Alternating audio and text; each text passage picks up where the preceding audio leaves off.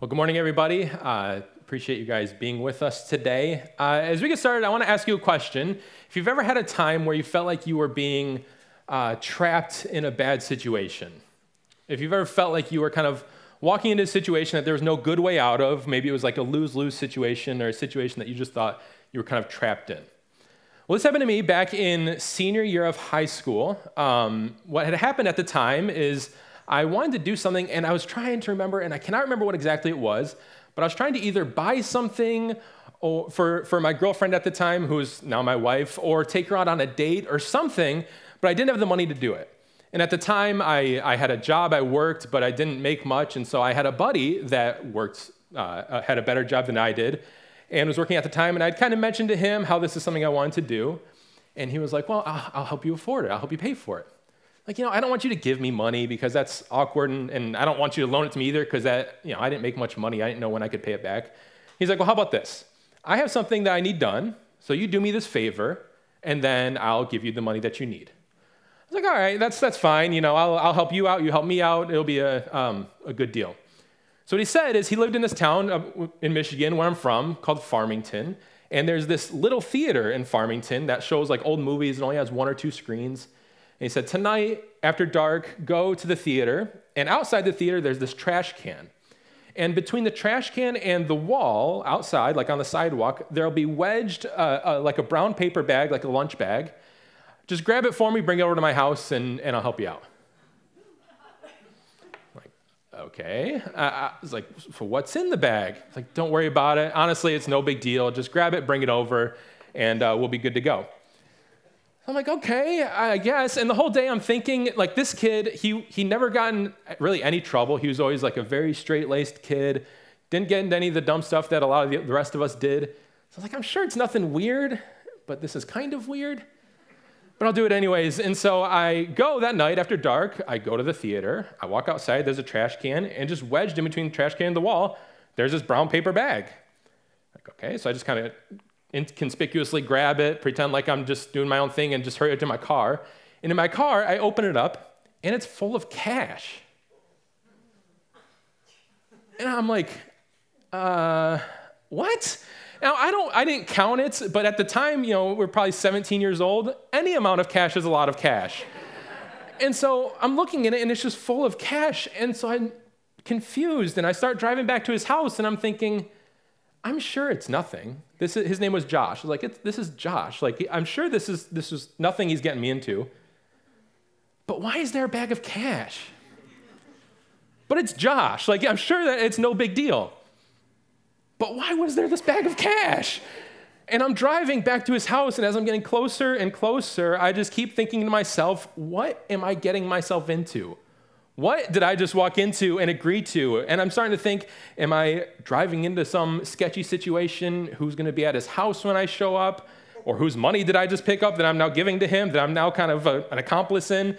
And I just kept wondering to myself, am I about to walk into some sort of trap?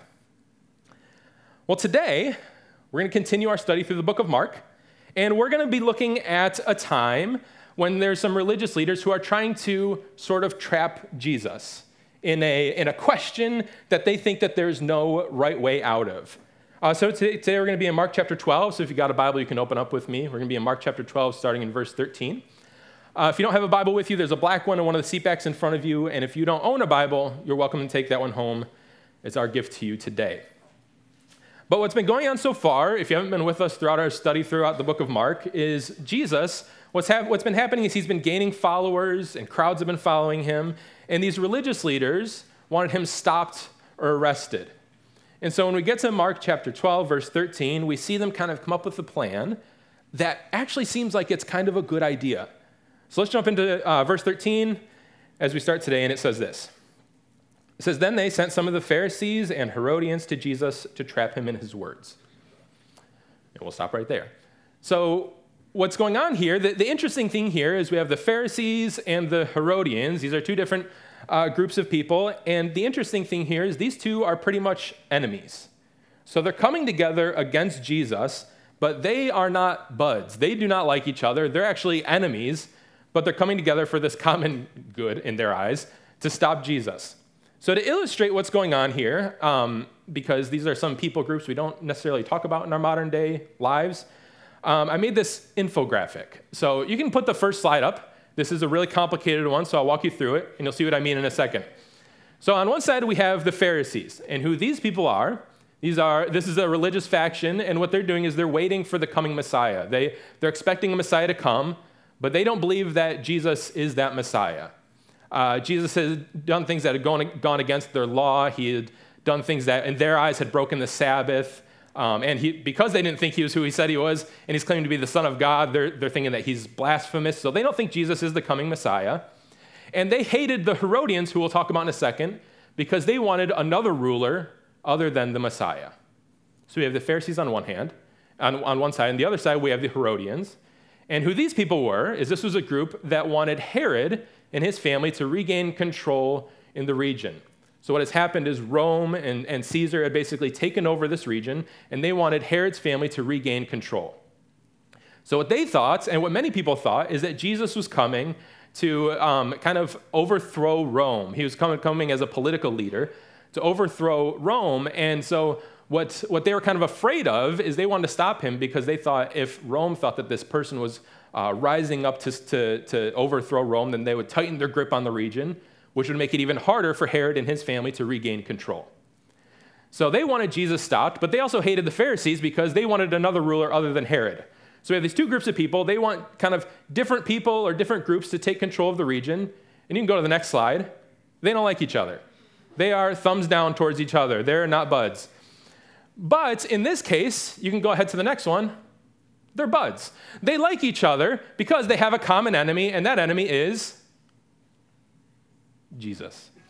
They don't like Jesus, so they're coming together to stop Jesus because their ultimate goal is what? No more Jesus. So that's what they're going for here. So they're enemies. They're coming together to stop Jesus. And, we like it when we hear stories of people from opposite sides of something coming together for the greater good. But these are two groups of people coming together kind of for the greater bad. They want Jesus stopped, and so they're willing to work together to make that happen. They both had a reason to stop Jesus, and both were kind of looking for opportunities to kind of trick him or to trap him into saying something that would undermine his authority and discredit him. So that's where we are right now. These are the two kind of groups of people that are coming against him.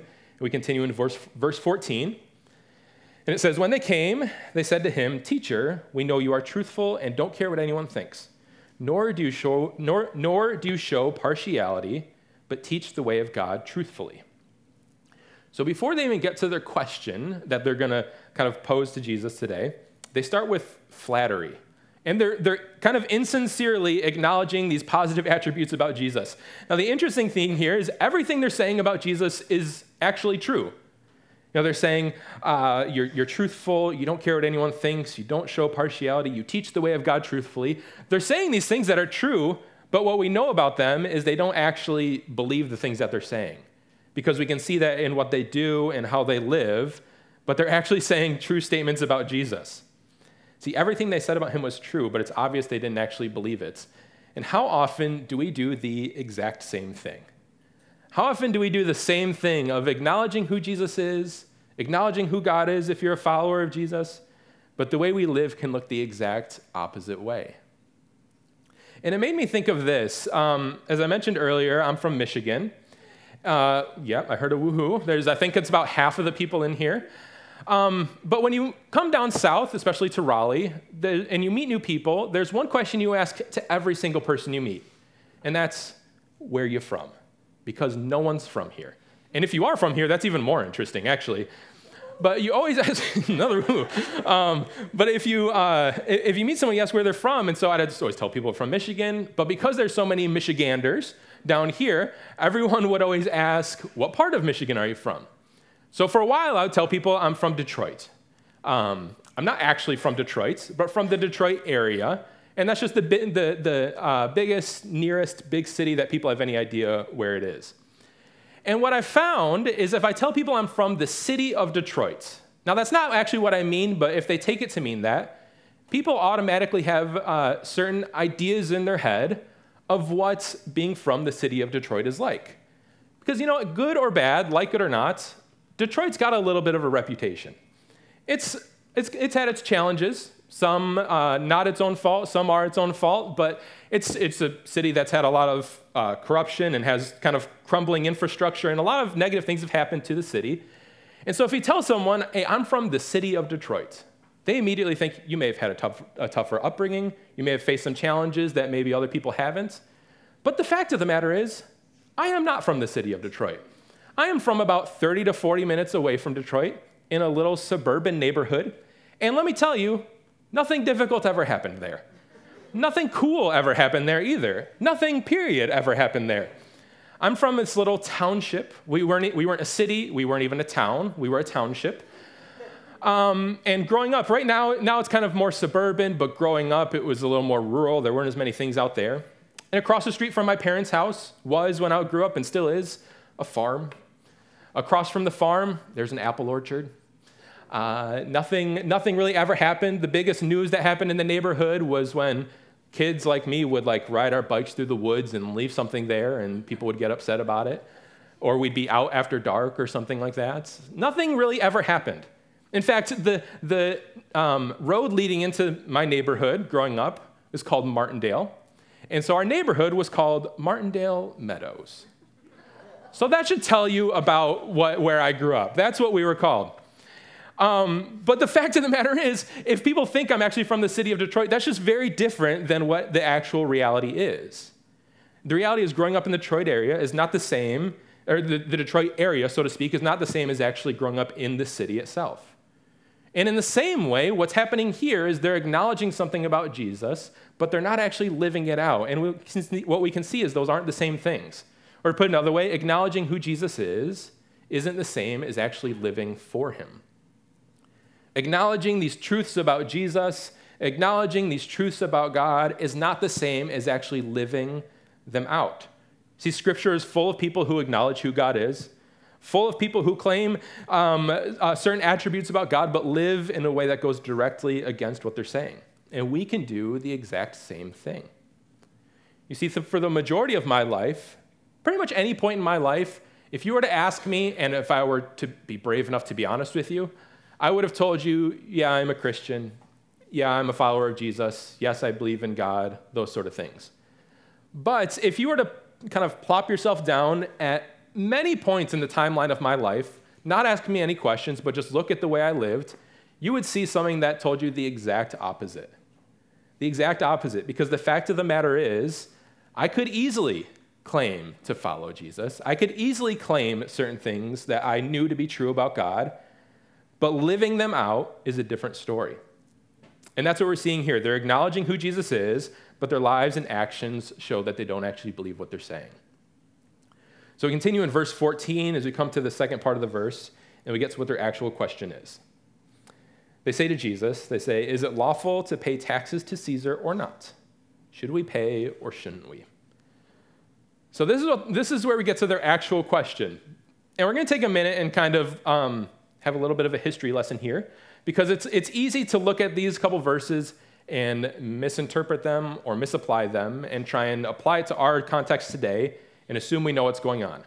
Because you might be reading this, as I remember doing as a kid, or if you haven't heard this before, and you might be thinking, is Jesus about to tell me if I should pay my taxes or not? If he says no, I'm good. I'm out. Which you can, but probably won't work out super well for you, so feel free. But let's look at what Jesus is actually saying here and what they're actually asking, and so we can see how we can kind of apply it today. So what's going on here is Caesar and Rome, as we talked about before, Rome had kind of overthrown this region of Judea, and they had imposed this tax on them. And this was not a tax in the sense that we see a tax today. In other words, it wasn't a tax that goes to pay for improving the infrastructure or goes towards education or anything like that. It was a tax simply because they were told to pay a tax. And so this tax that they were told to pay equated to 1 denarius a year. And what a denarius is it's a coin, and it was equal to about 1 day's wage for a laborer. So it was not a large amount, long story short. So people were not upset with it because they couldn't afford to pay it. They were upset with it because they saw it as kind of a form of servitude, that they were told to do this thing and they were getting nothing in return for it. Now, it's not a perfect example. Trying to take things and directly kind of interpret them today never really works out super well because we're in a different world. But if you kind of think of it like this, you kind of think of it, we're in the U.S., and if another country or another ruler was to completely overthrow our country, overthrow our government, and they imposed a tax on us that we had to pay to them, and it was for no other reason other than having to pay it. It didn't go towards anything to better the country. It didn't go towards anything that we could see. It just went, we had to pay it because we were told to pay it. And to make it even worse, it was paid with a coin that had the image of Caesar on it. So it had the image of this other ruler on it. So I have a picture of one. You can go ahead and put that slide up. So this is a picture of what a denarius would look like. And to make things even more complicated for people and for Jesus in answering this question, the image on it is of Caesar, and it had an inscription on it that said, Tiberius Caesar, son of the divine Augustus. So the implication here is that Augustus is God or a god, and Tiberius is the son of God. And what many people thought is paying this tax or using this form of currency was acknowledging that as being true. So they're asking Jesus this actually kind of difficult question, and the tough part is there's no real right answer that Jesus can give. If he says don't pay, he could be arrested. He likely would have been arrested. If he says pay, then he would likely alienate some of his followers and lose people that didn't like the tax. So regardless of his answer, he would have been seen as siding with one group of people. We had the Zealots who hated the tax and absolutely refused to pay it. We had the Pharisees who saw the tax as humiliating but were willing to pay out of respect for the law. And then we saw the Herodians, which would have had no problem paying it. So regardless of what Jesus says, he has to side with one group and alienate the others. And so Jesus is in kind of a tough situation here, at least from our perspective. Then we continue in verse 15, and we see what happens next. It says, but knowing their hypocrisy, he, being Jesus, said to them, why are you testing me? Bring me a denarius to look at. So they brought a coin. Whose image and inscription is this, he asked. Caesar's, they replied. And what's interesting here is Jesus doesn't have a denarius or one of these coins on him, but asks them for one, and they pull one out, and the implication here is they have one, so clearly they're not actually interested in the answer to the question. Clearly they have one, they're using it, they would use it to pay this tax. So he's saying, you're not actually interested in my response here, but you're just interested in seeing if you can trap me in my response. So we continue in verse 17, the first part of verse 17, and we see the beginning of his answer. Jesus told them, give to Caesar the things that are Caesar's. So a coin with the ruler or the leader's image and inscription on it would have literally been seen as his own property, even while it's in circulation. So Jesus is simply affirming that people have an obligation to the state to return to Caesar what actually belongs to him. And before getting to the second part of Jesus' response, I think it's important to acknowledge what Jesus didn't do here. In saying to give to Caesar the things that are Caesar's, he's saying that he's not here to form any sort of government. In other words, he's not here to overthrow the government, as many people thought he was and wanted him to do, saying he's not here to overthrow the government or form any sort of theocratic rule. See, what Caesar was doing here was clearly wrong. Clearly sinful. He had created something with an image of himself, saying that he is the son of God, essentially, and that Caesar, Augustus, was God. Clearly wrong, clearly sinful, clearly idolatrous. But Jesus doesn't tell them to go against it. He doesn't tell them to overthrow them. He doesn't say what he's doing is wrong, so you need to turn against them. He says that they need to continue to pay it. And so what I want us to see here before we get to kind of the bigger idea of what Jesus is saying, but what I think it's important for us to see here is that Jesus is more concerned with our hearts than our nation. And let me explain what I mean by that when I say that. Don't get me wrong. I do not think it's wrong to care about our nation. I don't think it's wrong to care about politics. I think all those things are important. I like America. I'm from here. I don't plan to leave. I think we've done a lot of things wrong, but a lot of things right too. And so this is not a thing of me saying you should just not care about where you're from or anything like that. But we can see Jesus time and time again addressing individual actions and motivations and not trying to overthrow or overturn a government that was repeatedly doing things that would go against what we would think would be God's will. So Jesus is more concerned with the heart of an individual and that we're living in a way that honors God. Again, don't get me wrong. I think politics are important. I think our country's important. And I don't think Jesus would say it's wrong to care about those things. In fact, I think he would say the exact opposite. But Jesus is so much more important than our political parties, than our nation, and he's concerned with our hearts and that we're living in a way that honors him. So as we finish up today in this little short section that we're reading, let's jump into the last verse of verse 17. We see Jesus make his final point here. So he said, give to Caesar the things that are Caesar's. Then verse 17, Jesus, he continues, he says, give to Caesar things that are Caesar's and to God the things that are God's. And they were utterly amazed at him. So what Jesus is doing here is it's actually brilliant. He's in just this short few sentences, he's dividing Caesar from God. You know, the implication of the coin is that Caesar claimed to be a god himself. And so Jesus is dividing the two, saying, give to Caesar things that are Caesar's. Oh, but also give to God the things that are God's. In other words, these are not the same being. These are not the same entity. And so what does it mean to give to God the things that are God's? When I remember hearing this verse growing up and things, I remember this. My memory of it was basically give to Caesar the things that are Caesar's. In other words, pay your taxes. Give to God the things that are God's. In other words, tithe. Easy peasy. I don't think that's what's happening here. And I'll tell you why. If we go back to verse 16, Jesus asks about the coin. He says, whose image is on the coin? And because they bear the image of Caesar, they should be returned to him. And in the same way, that which bears the image of God should be returned to him as well. So it begs the question, what bears the image of God? Well, we can find the answer all the way back in the beginning of the Bible, the first chapter of Genesis. These couple of verses will be up on the screen. But all the way back in Genesis, in the account of creation, Genesis chapter 1, verses 26 and 27, it says, then God said, let us make man in our image, according to our likeness. They will rule the fish of the sea, the birds of the sky, the livestock, the whole earth, and the creatures that crawl on the earth. So God created man in his own image. He created him in the image of God. He created them male and female. So what does it mean to give to God the things that are God's? It means giving your entire self to God.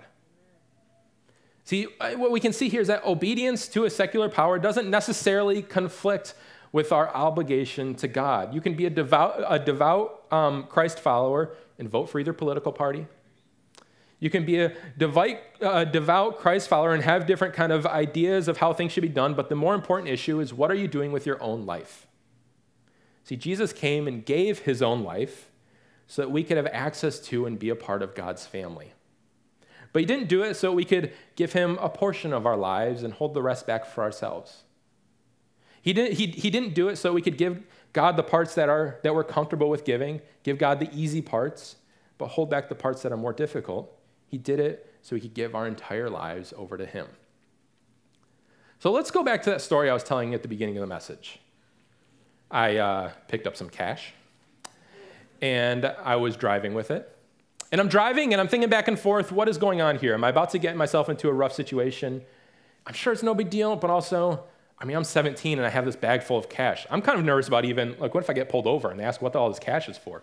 I don't have any idea. I don't know whose cash it is. So I'm driving with it. I'm nervous. I pull up to my buddy's house, and I get out, and he's waiting outside for me, so I bring him this bag, hand him this bag of cash. He takes it, looks inside, grabs out a little bit of the cash, hands it to me, says thanks, and turns around to walk inside. I'm like, dude, what did I just do? What is this money for? And he, without even turning around and looking at me, he just starts laughing. I'm like, what? What is this? And we'll come to find out, there was nothing going on. It was his own money.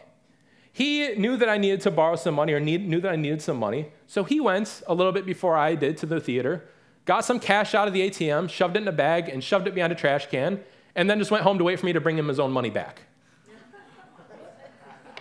Like, dude, you are trusting. We are 17. Like, we do not have much money to play with here, but thanks. But what happened here?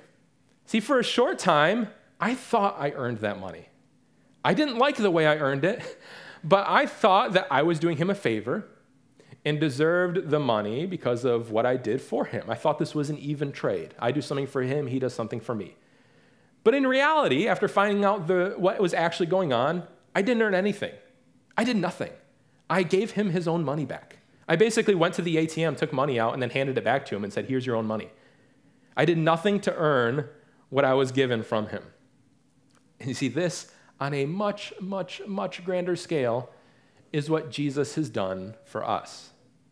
He gave so much more than money, but he gave us everything to you and to me, even though we did absolutely nothing to earn it, even though we did absolutely nothing to deserve it. And it can be easy sometimes thinking that I did earn it. It can be easy sometimes thinking, well, I did all these things, so I know I don't actually earn it, but I've done all these things, so I think I'm kind of okay. But we can see is that we've done absolutely nothing to earn it. And Jesus came and died this literal death and gave his life, and he faced separation from God. He died in a way, not in the sense that we think of death, but he faced total separation from God, took the sin of the world on his shoulders, and he did so not to create an obligation in us where we have to start living for him, but he did so that we can have the opportunity to live for him. Because of his death and his resurrection, we have the opportunity to live for him, not because we have to, but because we get to.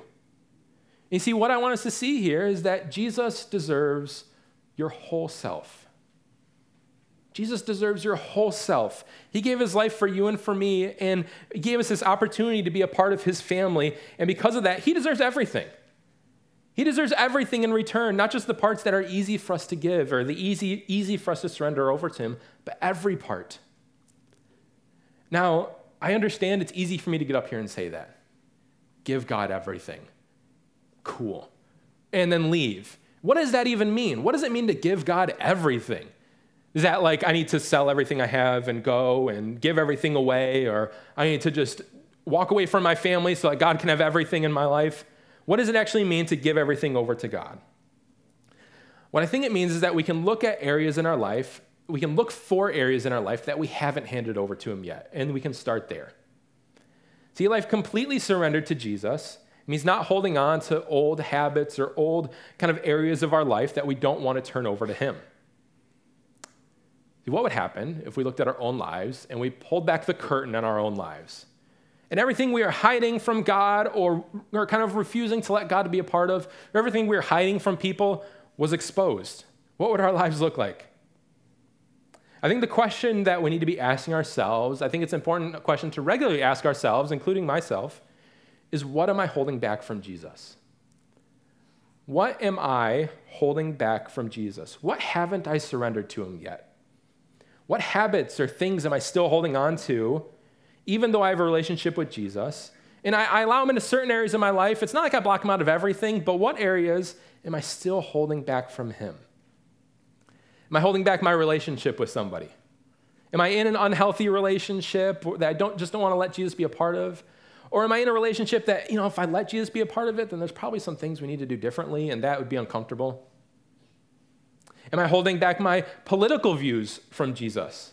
Do I actually have relationships and love people that are on the opposite side of the political spectrum from me? And I want you to hear me. When I say love people, love doesn't mean just being nice from afar.